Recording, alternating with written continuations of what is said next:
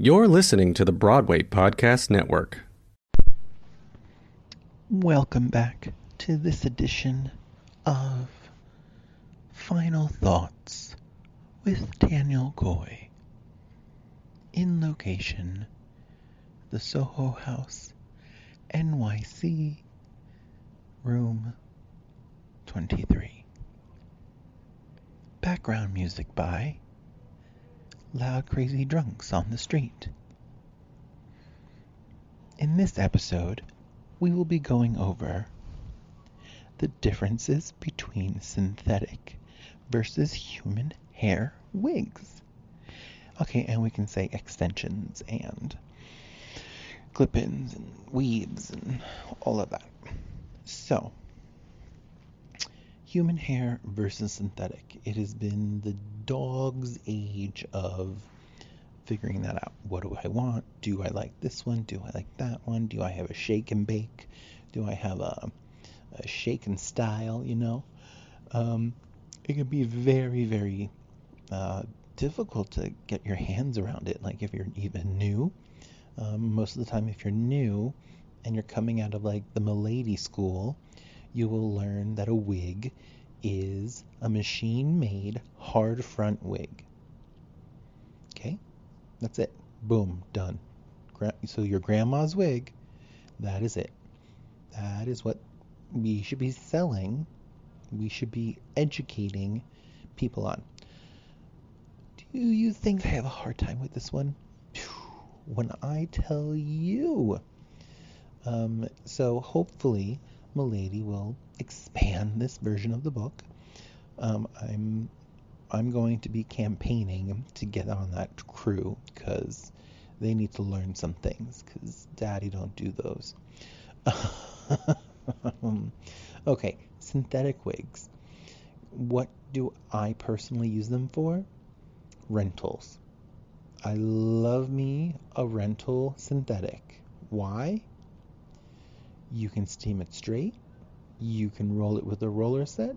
You can steam it.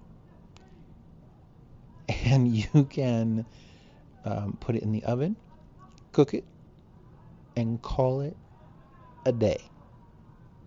So I really want that to be like, that is why we use synthetic. Because we can get the same thing every time, and we can get rid of it and recreate it. So in my world, a synthetic wig can be used about 8 times a year. Well, it could be more, but let's just say 8. We have 4 theatrical productions, right? School 1, School 2, School 3, School 4. We have a 1 weekend show over there. We have, a 2-week show over here. Okay, so that each one, different time period, different everything. So you get the wig, you have to steam it straight, as in the books. And you can recurl it, you can restyle it, you can do whatever you want to it. So that's why I love synthetic. Most people are like, oh my god, how do you use synthetic? It's so shitty. Da-da-da. But think about it. If I'm making a wig for someone in Idaho, I can just put it in a box, ship it out to them, and they can get it, and they can see it, and they can just reuse it again and again. They don't have to recomb it. They don't have to hardcore recomb it. The curl is there, Like in my life, give me a curl, I will make something beautiful. That's what I do. I don't care if it's upside down, inside out, around the world. Give me a curl, give me a pattern, give me a texture. It's going to be something beautiful. Human hair. It's more for the person who actually cares. That's so bad to say. But yeah, they have to care. If they don't care about their hair, it's pointless giving them such beauty. Even if it is a shitty quality, like hair. Even if it's not, by anyone's standard. So yeah. So that's the major differences for me. Of course, with human hair, it's more it's different products. You're using heat on it. You're using it, almost every day, and it's a lot. It can be very, very time consuming, and it can, make shit happen. Synthetic, once again, I know I'm cheerleading for it right now, but let's break it down to like building the wig. It's easier. You can take hair from anywhere. I have a whole drawer of fronts that I've cut off from fronting wigs, and I literally use all of that hair to front my wigs. I never have to buy a switch, ever. If I do buy a switch, it's to be a switch in the back of the wig. So you have so much hair. You have more than enough hair. So what that does is you have a great pile to start blending hairs really beautifully, and you can just take a bit here, take a bit there. You don't have to worry about which way the follicle goes in. It's really great, and you can start to learn with it, how it curls. There's some fibers out there that you can use some heat on. So start on the littlest heat, keep bumping it until you found your rhythm, and then become a master at doing roller sets and pin curl sets, hot roller sets, doing hot tool sets on your wigs, styling it out like she's going to a red carpet, go for it. You can totally do that, if you get that right heat. I'm used to the old school way, using a steamer, some rollers, and some bendy rods. And maybe if it's really bad, if I need to recreate an afro, I'll use some bobby pins, or some toothpicks.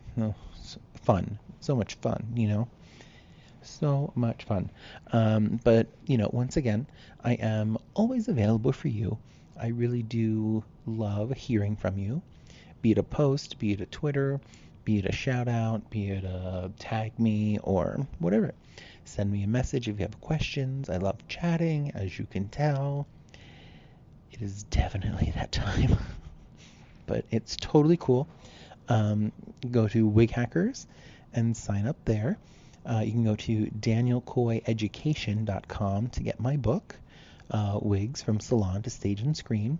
Coming soon is a new edition of it that has all of the synthetic tricks, tips, and formulas. How I do it, what I do with them. Because the original book that I wrote, it's more for human hair wigs that are made, and then going from there. So keep your eye out for that, because that's going to be a new huge thing. And questions, comments, queries, concerns, please direct them my way, because hopefully pretty soon we will have our little Q&A with you, you, the viewers who are listening to this. I hope, maybe, who knows, even if you're not, this is fun. It's like therapy for me, well, that's what they say. We will get through this together. Don't you worry. And then maybe at some point I'll even try to do some guests on here or something, My 12:35 guest will just call in and we'll record it live. Oh my God. So check out Instagram, Daniel Coy Official. Check out Twitter, Daniel Coy. Check out Wig Hackers on Instagram. And there's a whole room of things and techniques you can learn from there. And we'll go from there, guys. I just wanted to thank you so much for giving me your 10 minutes or so. And I really want you to love both human and synthetic and make so much money and all the buku bucks and really educate your clients to being awesome, making them look great, being sexy, and of course, always coming back to you. Thank you so much. I can't wait for the next one, because I'm probably going to record it in about 2 seconds. All right, thanks, guys. Bye-bye. Hey, it's Leslie Odom Jr. here on the Broadway Podcast Network to tell you about the Rise Theater Directory, a program of Maestro Music. Rise is a national online resource designed to connect and empower backstage and administrative and creative theater professionals from underrepresented backgrounds. If you work or aspire to work in the theater community, this can help you find your next project. And if you hire theater professionals, search the Rise Theater Directory to find your next team. Create your profile now and get more information by visiting risetheater.org. That's theater with an RERISETHEATRE.org, because only together we rise.